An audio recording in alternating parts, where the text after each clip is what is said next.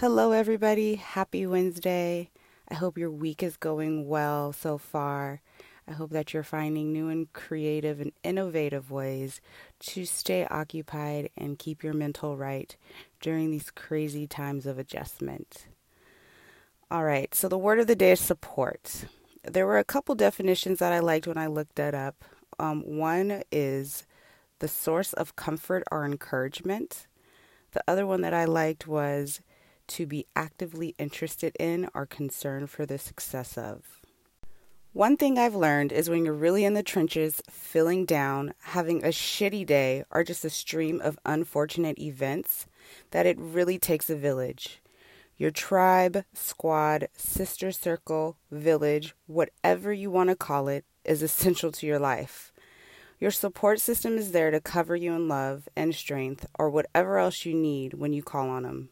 They help you get through it. They help you protect your energy. But there is one catch, though. You have to choose the right support. The support won't serve you well if you don't choose the right people. Think of what you want in your life.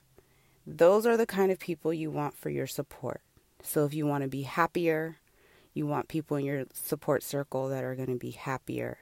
If you want abundance, you will seek out people who are full of abundance and positive energy, and those are the people that you want in your support. During these times, your support system is everything.